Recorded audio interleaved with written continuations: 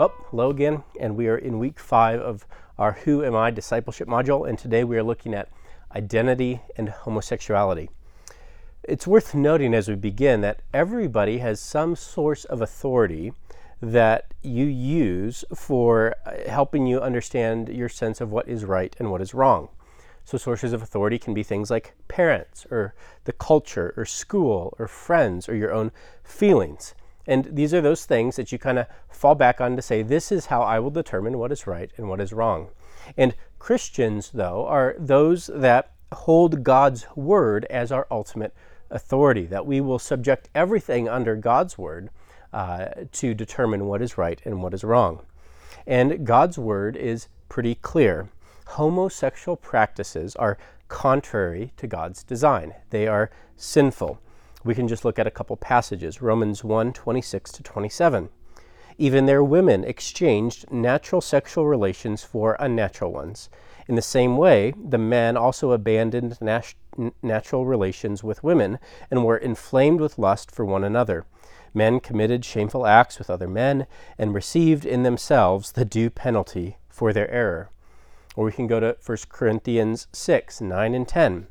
Those who indulge in sexual sin, or who worship idols, or commit adultery, or are male prostitutes, or practice homosexuality, or are thieves, or greedy people, or drunkards, or are abusive, or cheat people, none of these will inherit the kingdom of God.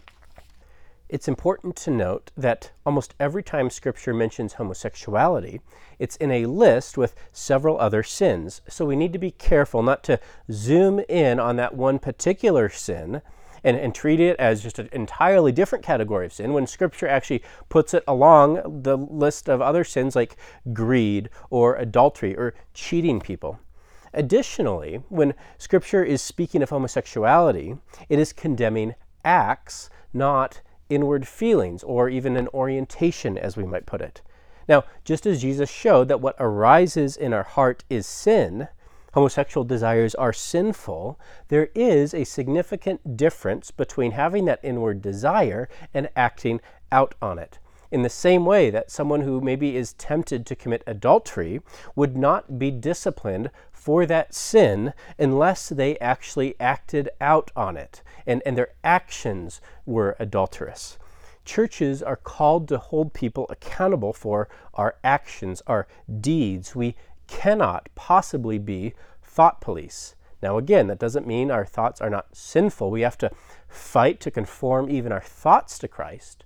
But it would be wrong to say there's no room in the church for someone who struggles with homosexual desires, as long as we allow people in the church that struggle with desires for greed or adultery or whatever it might be. Everybody brings sinful desires into the church. Now, today we tend to think of sexuality along a hetero-homosexual spectrum. And sometimes Christians kind of take the approach then that, well, what we really need to do is get people back to the heterosexual side, and then we can bring them to Christ. So I'm going to draw a couple diagrams. If you're watching or listening on the podcast, you can go to the YouTube page to see these as well, and hopefully I can explain what I'm drawing so you get at least some idea of it. So if we were to think of sexuality as a spectrum, we have, that's really bad. Let me try to write it so you can actually read it. We have hetero and homosexual desires, right? And it seems that research and other things indicated that people tend to fall somewhere along this spectrum, that it's not one or the other, but a lot of people can struggle with both types of sexual desires. Now, there are problems, though, when we as Christians buy into this sexuality spectrum. One of the reasons that it is a problem is it makes heterosexuality the gold standard for sexuality, as if there are no heterosexual sexual sins, which of course there are, like adultery and lust and pornography and all these other things. But because those sins are listed right alongside homosexual sins in Scripture. Michael Hannon writes, "It is true that homosexuality may be distinguished by an inappropriate despair, accepting sinful inclinations as identity constituting, and thereby implicitly rejecting the freedom bought for us by the blood of Christ. So he's talking about the tendency in our culture to make your sexual inclinations a binding identity that overarches any other identity you might have, denying the freedom that people can find in Christ. But he continues, but heterosexuality, in its pretensions to act as the norm for assessing our sexual customs, is marked by something even worse, pride, which St. Thomas Aquinas classifies as the queen of all vices. The problem is that I don't believe sexual orientation is a biblical category and often can hurt more than it helps. We need to kind of get rid of this way of thinking about it. And as I said, so often the way that the church has thought about it is anyone that struggles with this, well, we kind of got to move them over to here, and then we can bring them up to Christ if we get their sexuality worked out, right? But it ignores the thing that there are plenty of heterosexual sins that can keep someone from Christ. If you look at the history of sexual orientation, you'll discover that it emerged in literature about 150 years ago. And going back to what we said about the Bible passages that said that these acts are sinful, it is not talking about orientations that are sinful. In fact, I don't think you can get the idea of a sexual orientation from Scripture. So about 150 years ago, the taxonomy of sexual orientation emerged. And why was that?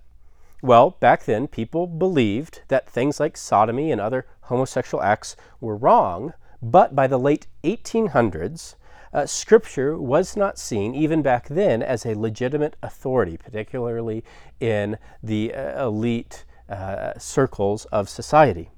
And so psychologists and other scientists needed a way to say that homosexual acts and tendencies are wrong, but do it apart from Scripture.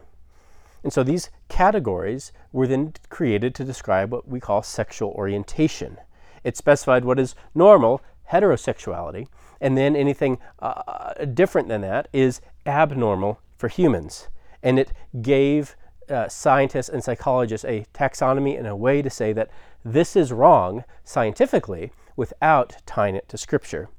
Now, when we take this approach, though, one of the unintended effects is that there is this pressure that sometimes we feel to move people from, well, first you got to go from homosexuality to heterosexuality, and then you can come to Christ. But again, heterosexuality in the most generic form is not the gold standard of sexuality. Christ is, and he is someone who never experienced sex. Michael Hannon writes again, of course, we do have a model, a norm for the evaluation of sexual deviancy, but the model is not heterosexuality. It is Christ Jesus himself, the God-man who both perfected human nature and perfectly exemplified its perfection, one who in every respect has been tempted as we are, yet without sin.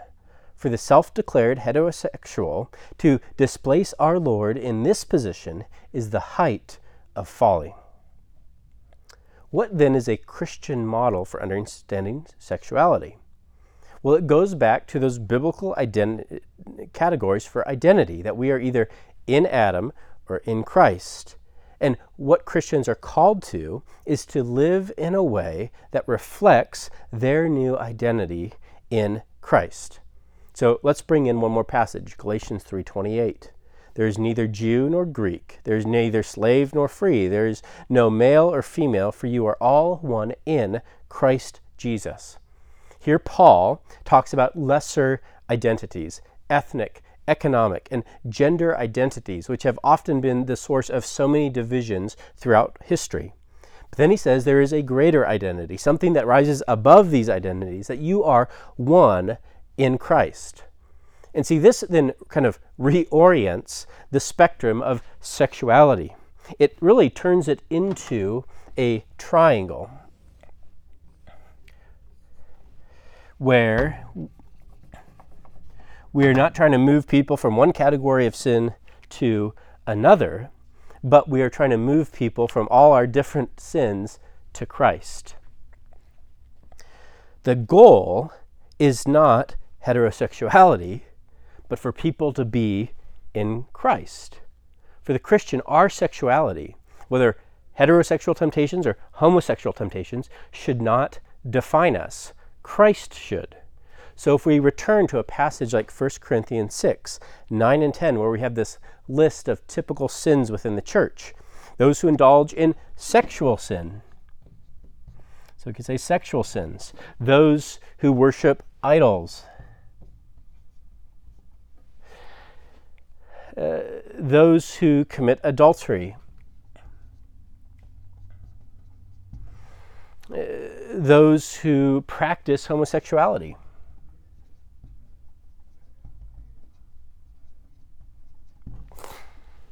Those who are thieves and greedy people.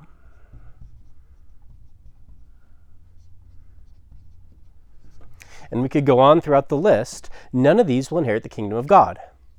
Now what you see is this, in one sense, levels the playing field. That there's a whole buffet of sins, and every one of us struggles with at least a couple of them. And what it says is, well, we don't want, success isn't getting someone to give up their homosexual desires to then just have heterosexual desires that can lead to sin as well. But our goal is for us to all recognize what our sins are and to find a new and greater identity in Christ. So that you might not understand the particular struggle of someone with same-sex attraction, but if you are a Christian, you do understand the struggle of lifelong temptations for other sins and wrestling with it and sometimes doing well and sometimes failing, and the need for the gospel to be rooted in your life day after day.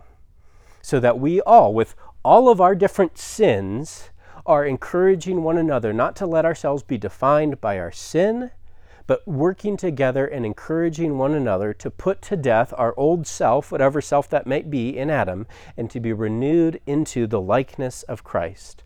So that Colossians 3, 1-3 becomes the goal for all of us. Since you have been raised to new life with Christ, set your sights on the realities of heaven, where Christ sits in the place of honor at God's right hand. Think about the things of heaven, not the things of earth. For you died to this life, and your real life is hidden with Christ in God.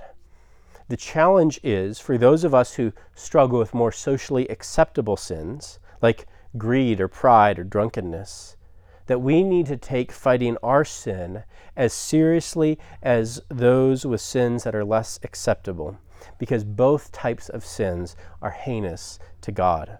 Christ demands change in every one of us. He does not allow anyone to stay the same when they come to him, but he offers them a new and better identity in Christ.